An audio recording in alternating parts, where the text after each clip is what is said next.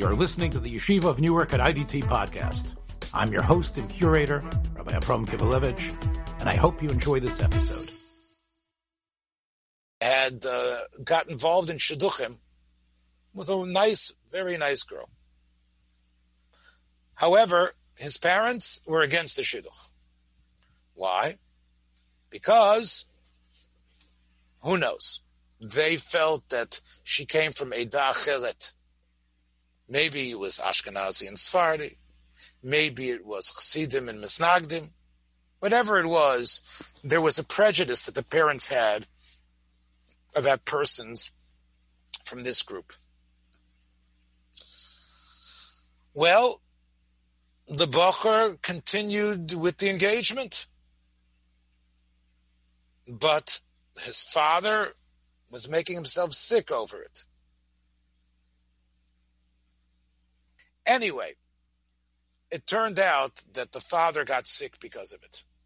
The son came to Rav Zilberstein to say, should I mivato the shidduch? This way, my father's ill over it. This way, the stress will be gone. He'll be able to perhaps be healthier. Rav Zilberstein said, if you look in your Ideya, it says clearly, a person can marry a woman even if his parents are against it. What is the reason why? It's based on the Rabbi Yosef Kolon, one of the great poskim in Italy, who was an Ashkenazi. He actually moved to Italy from Germany, and he became known as one of the Poskei Hador. Italy was a much freer place to live than Germany. They didn't have the type of persecution there, and they welcomed these Gedolim who came from Germany and from Poland. The famous Maram Padova, he was a Katzen Ellenbogen. He came to Padova, he became one of the Poskei Hador in the time of the Ramah. So Italy was like America. I don't know if Dr. Kogan is here with us, but yes. So you'd appreciate the fact that Italy was a very free, much freer place for University of Padua accepted people of all faiths in it. So right. That was a medical school there that accepted everyone. That was the reason. That's why the Maram went Katzenelberg came to Padua, started the yeshiva there. The whole subject on its own. Yeah. Because it was a very tolerant, much more tolerant, and Rabbi Yosef Kolon also. So. And it's to the credit of Italy that they accepted, just like America accepted Rav Moshe Feinstein Zatzal, Rav David's father, and others, and they realized that the great men had come among them, and they were able to find a new place from which to give out their Piskei Halachot. We talked a couple weeks ago about the Rivosh and the Rashbats, who didn't always have the easiest ways when they came to North Africa from Spain. Even though you would think it's just over the river, over the ocean, it would be easier. It wasn't always easy for someone coming from a new place to establish themselves as who doesn't speak the language. Another example, of course, is like the Rosh, who came from Germany to Toledo. So, but we do have many cases of that. The Marik is one of those Gedolim who was able to make that jump from one country and retain, of course, his greatness and the respect everyone had for him. And he's quoted in Shulchan Aruch. And what are the reasons why the Marik gives? So one reason is because if a parent tells you to do an Aveirah, you don't listen. So the son wants this girl, this is who he wants to be his wife. It's also for him to marry someone else. So therefore, as far as you're concerned, they are telling you not to get married because you've chosen her, and they can't tell you to do an Aveirah. What if there's an intermarriage involved? How does it play? No, obviously, if there's an Aveirah involved in your marriage, the one you want, that of course is would be a problem. Here it's a mitzvah. In other words, your mitzvah is this woman you've chosen. There's nothing in the Torah that says that you don't choose your own wife, of course. This week's Parsha is sort of a little bit of a, goes against that, right? In this week's Parsha, we have something different. We have the Avram setting very strict parameters, but not exact parameters. He just said, I want you to go to Beis Lo, I want you to go to Haran, I want you to go to Beit Besuel. So, anyway, the point being that generally, though, Yitzchak Avinu might be a very strong exception. Most of the time, you choose your wife, and therefore, if this is the wife you've chosen, now it's a mitzvah. Your father can't stop you from that. Another reason is that we paskin in the Gemara in Kiddushin that who pays for Kibbud Av? The father does if he has the money. Now, let's say the father is indigent and has no funds, so the son has a responsibility to pay for the father's kibbud from tzedakah. Now, we spoke about this last night with the psak of Rabbi Yosef, you might remember, when we talked about the mother-in-law coming into the house. Moshe, you would have appreciated, it was about taking an ill mother-in-law into the house. And you can listen to it again, what should be done in that case. In the case we talked about last night, the husband was against taking in the mother-in-law on the condition that she would have the home dialysis. And that's where the shaila came up. But one of the reasons Rabbi Yosef gave for the psak, where it was the daughter-in-law who doesn't want her mother-in-law there, Rabbi Yosef said, was because you owe your wife a house of shalom bayis, and that's a fiduciary responsibility, and you can't force against her your mother if this is something which in her mind means she's not getting the home she was supposed to get. That's what Rabbi Yosef explained. Now, that is like you're taking something away, as we said, from your wife. Even though you have a mitzvah of Kibbud Av. The Marik says something similar to say. He says that when you are in pain because you can't have the woman you want, that's like your father has extracted something from you, physical. It can't be worse than money. You wouldn't have had to pay money to honor him. So why should you be in physical pain to honor him? The honoring shouldn't come through your physical pain. That's no better, right? Or it's just as bad as you having to take money out of your pocket, which you don't have to do if he has the funds. So therefore, he was saying that this is physically painful for you not to have this woman, so you don't have to do Kibbud Av in such a case. The Tzara Guf comes from the son. The third svara he gives is that Kibbud Av is about making sure their needs are met. That's what's essentially what it is. They should be healthy. They should have company and they shouldn't fall into a depression when they're alone. They should have their clothes ironed for them first, perhaps, if you want to. They should walk out in the street with kavod. But if they just make a demand, do this my way, the Marik says that maybe that's not Kibbud Av. Okay, if it doesn't hurt you at all, do what they say. But if they say, run around the block, right? Do 20 push-ups. Oh, you're here? Juggle these tomatoes for me. What does that juggling do for you? It doesn't help the father. So there the Marik says a thing which we find in the Ritva and Yevamot as well, in the Rashba and Yevamot, and Yevamos, that's not called Kibbud Av ViAim. Kibbud Av ViAim is not to just do whatever they want.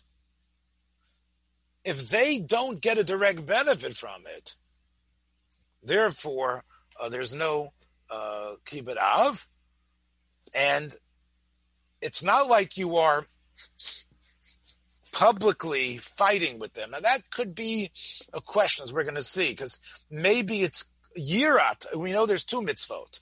There's Kibbud Av and there's Yirat Av, right? There's Morah and Kibbud. And maybe if they put their foot down, maybe it might be Morah. But in terms of Kibbud, the Marik says it's not.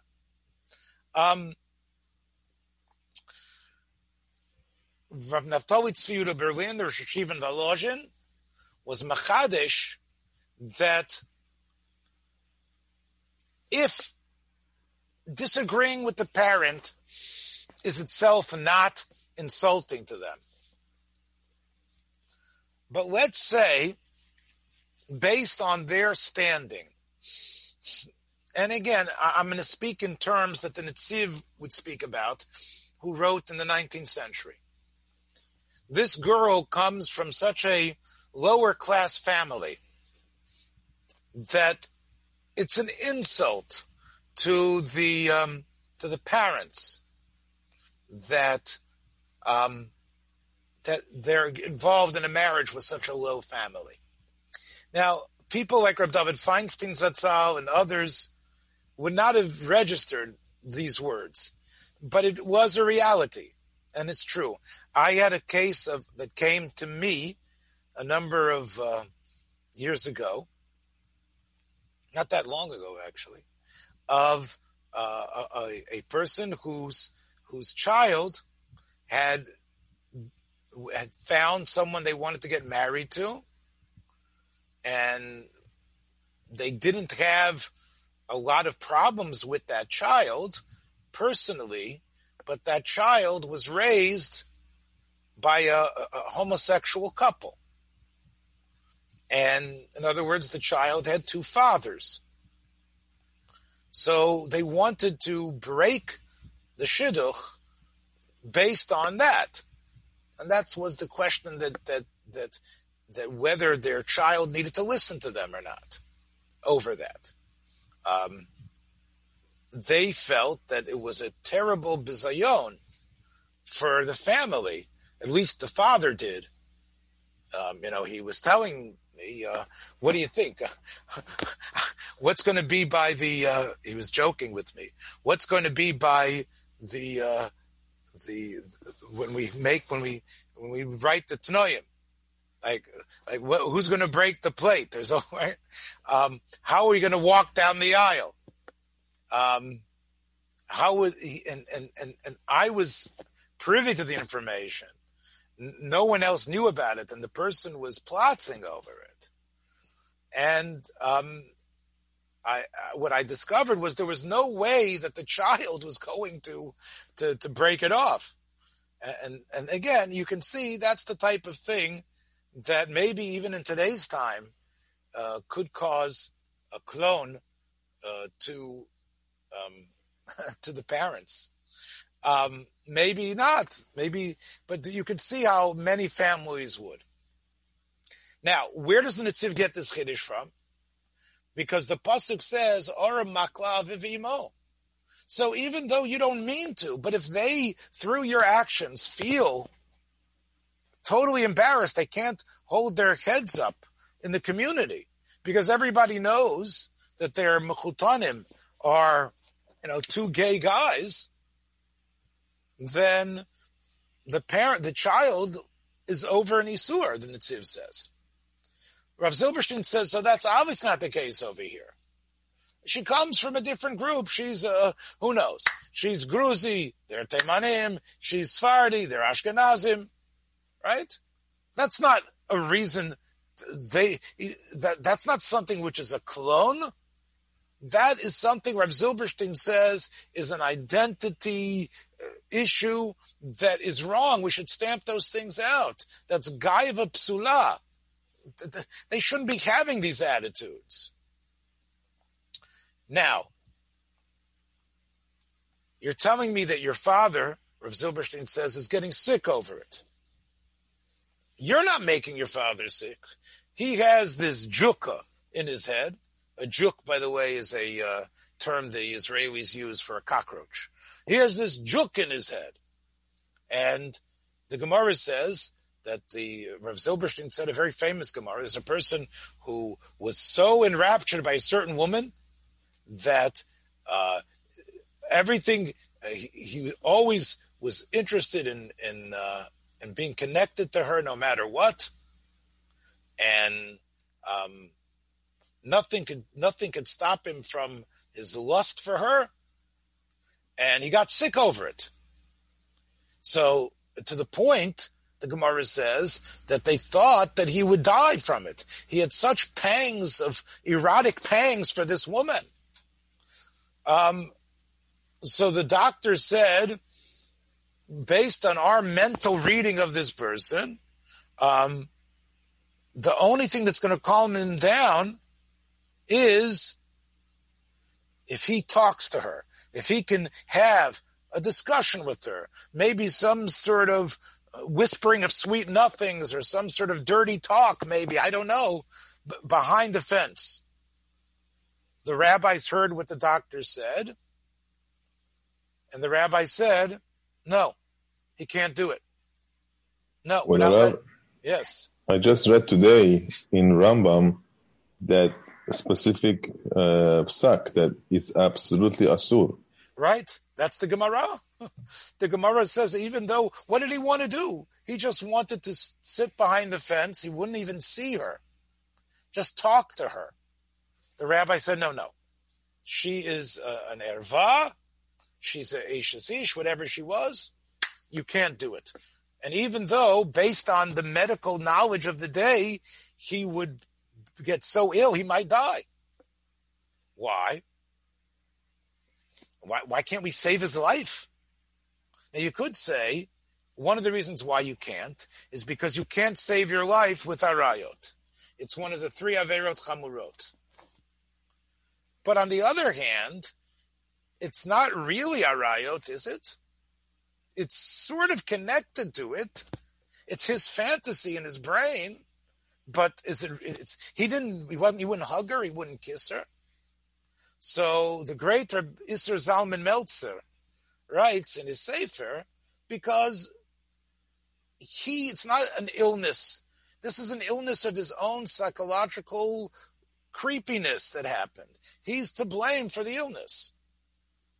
And therefore, even though this is not really arayot, but it's sort of like it, and therefore, if the illness is something that he brought upon himself, you don't have to consider that. Here, the father getting so angry and upset that his son was marrying an Ashkenaziyah, whatever it was, if you want to say, that's your father's fault. You don't have to worry about that. So,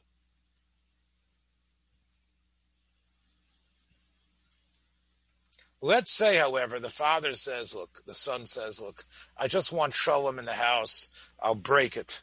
I'll break the shidduch. We made the avart, but I see that my parents can't stand it, so I'm going to break it. Rav Zilberstein said, you now have another responsibility to the Kala. What about her? She's now going to have to live with the mark of someone from a broken engagement. And even in today's liberal times, that's a mark. That's going to be a question mark every single time. And what about the fact that she might love you?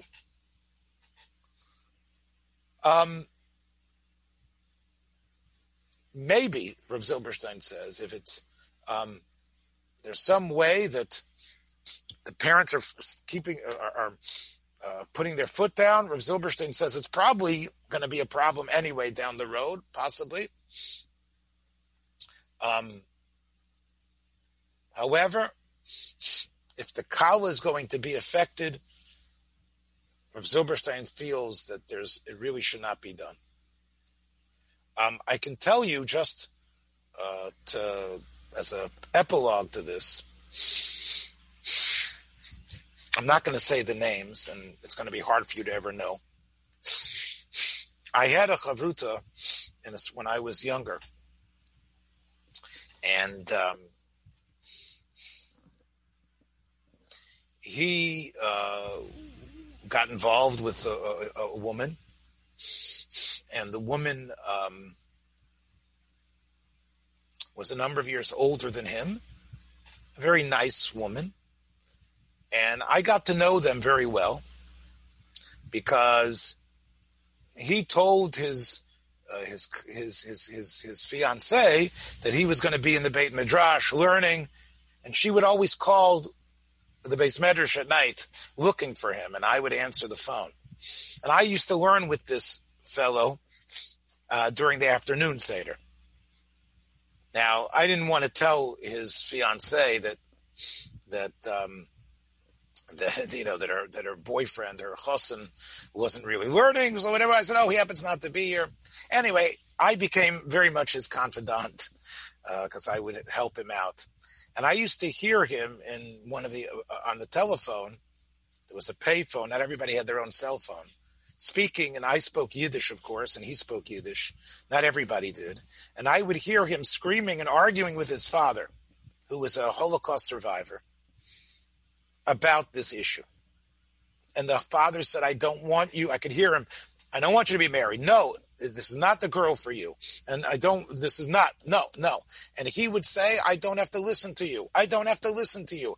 And he would quote this Marik. He would quote this piece of Shulchan Aruch Yeredeya. It says, Meferish, in Shulchan Aruch, that if a father cannot demand that a child pick his wife, and if the child wants a certain wife, the father, it's not part of Kibbud Av. Anyway, I was at the wedding as well. It was one of the first weddings of a friend of mine I ever went to, because, I was young. He was a couple years older than me. And I remember it was so leibedik for me, because here's a wedding finally of a friend, and I remember how much we danced. As the wedding was ending, the father took the microphone and he said, this wedding is a symbol of a son who doesn't listen to a father.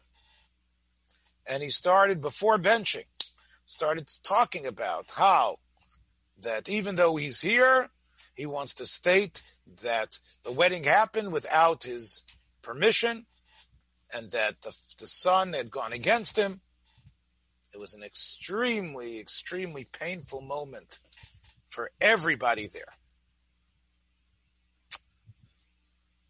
Well, the marriage happened, of course, and it was already at the Sheva Brachos. They had 7 children. And the fellow took a trip to Eretz Yisrael. And he was there. He had become the head of a school. And he was going to Eretz Yisrael to find teachers for a special program. In fact, he wanted me to do the research and also help administer this special history program with Gemara and history. And he'd gone to Eretz Yisrael to find these teachers, and I had been in contact with him. And he was driving back from outside of Yerushalayim, and you go down a very steep hill going down to Yerushalayim. And I don't know what time it was. I forgot exactly the time of day, but it was a foggy night, and he was coming down at a very quick speed. I'm not sure if, and he was involved in a terrible car accident, and he died, leaving all those children, Yisomim. Many of them are doing very well. And his wife got remarried after a long, long widowhood where she was mourning. And it shook me to the bone what God wanted. Obviously, people are taken young all the time. But I couldn't help feeling that somehow the father had put a big ayin hara on the shidduch. Again, I'm not God. But that's Rabbi Kivlevich? Yes.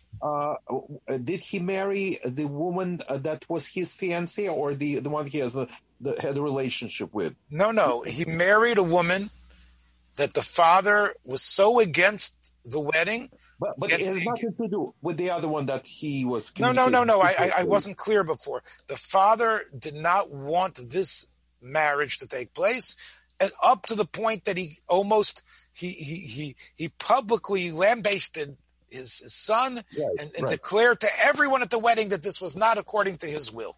Correct. Well, maybe why don't you think him the other way? Maybe the father knew something and was trying to save his son. You're right, but you got to admit that there's something going on there, right? Again, I don't know if I'm blaming. It could be whatever. Maybe the son should have stopped. Maybe the son should have listened. I just feel the anger is what the problem was to me. The anger of the son screaming at his father on the phone. The halacha and Shulchan Aruch is this way. You can't tell me what to do. And then the father screaming at the wedding, screaming through the phone the way I heard him. That's what I felt was somehow responsible for putting a cloud over this whole marriage. So when these things occur, I would say you have to be extremely careful about this. And again, it shouldn't chas v'sholom lead. Anyway, again, I'm just telling you that it stayed with me for so many years. Rabbi Kivelevich? Yes. Lehavdil. It's actually somewhat similar with what Prince Charles had with Princess Diana. He was really involved with, and still is, with Camilla. Uh-huh. And Princess Diana was a chiyuv, but it was not really who he loved. So didn't work out either. Well, again, they were both. The way I remember, I think Diana was also in a car accident. She was driving with... Right. Interesting. So that's why I said it reminded me. Well, yeah, there I would say they were both. It was a marriage that was only meant to sort of like further the line. It wasn't a marriage of love. I think it was different. Here we have a marriage of love. Yeah. So who did I lost count. I apologize. So the fiancée was the older woman, or was there two women involved? No, there weren't two women. The father was upset that she was older and had some other tightness on her. I don't know what it was exactly. But halachically, I thought the son was in the right, except the part of yelling at the father. That's right. That's what my point is, Sheila. The yelling that went both ways is what to me was the cloud over this. That's what I believe happened. I feel, again, I remember it like yesterday, the father taking the microphone. And he was a small European Holocaust survivor. He reminded me of the tough guys that I knew who had survived the Holocaust. My father, in some ways, and it was you almost, again, it's the type of thing that I don't believe necessarily in curses, but I think that's the type of ayin hara you can give to a type of wedding like that. Thanks for joining us for another episode from the Yeshiva of Newark at IDT Podcast. Be sure to subscribe on your favorite podcast app so you don't miss a single episode.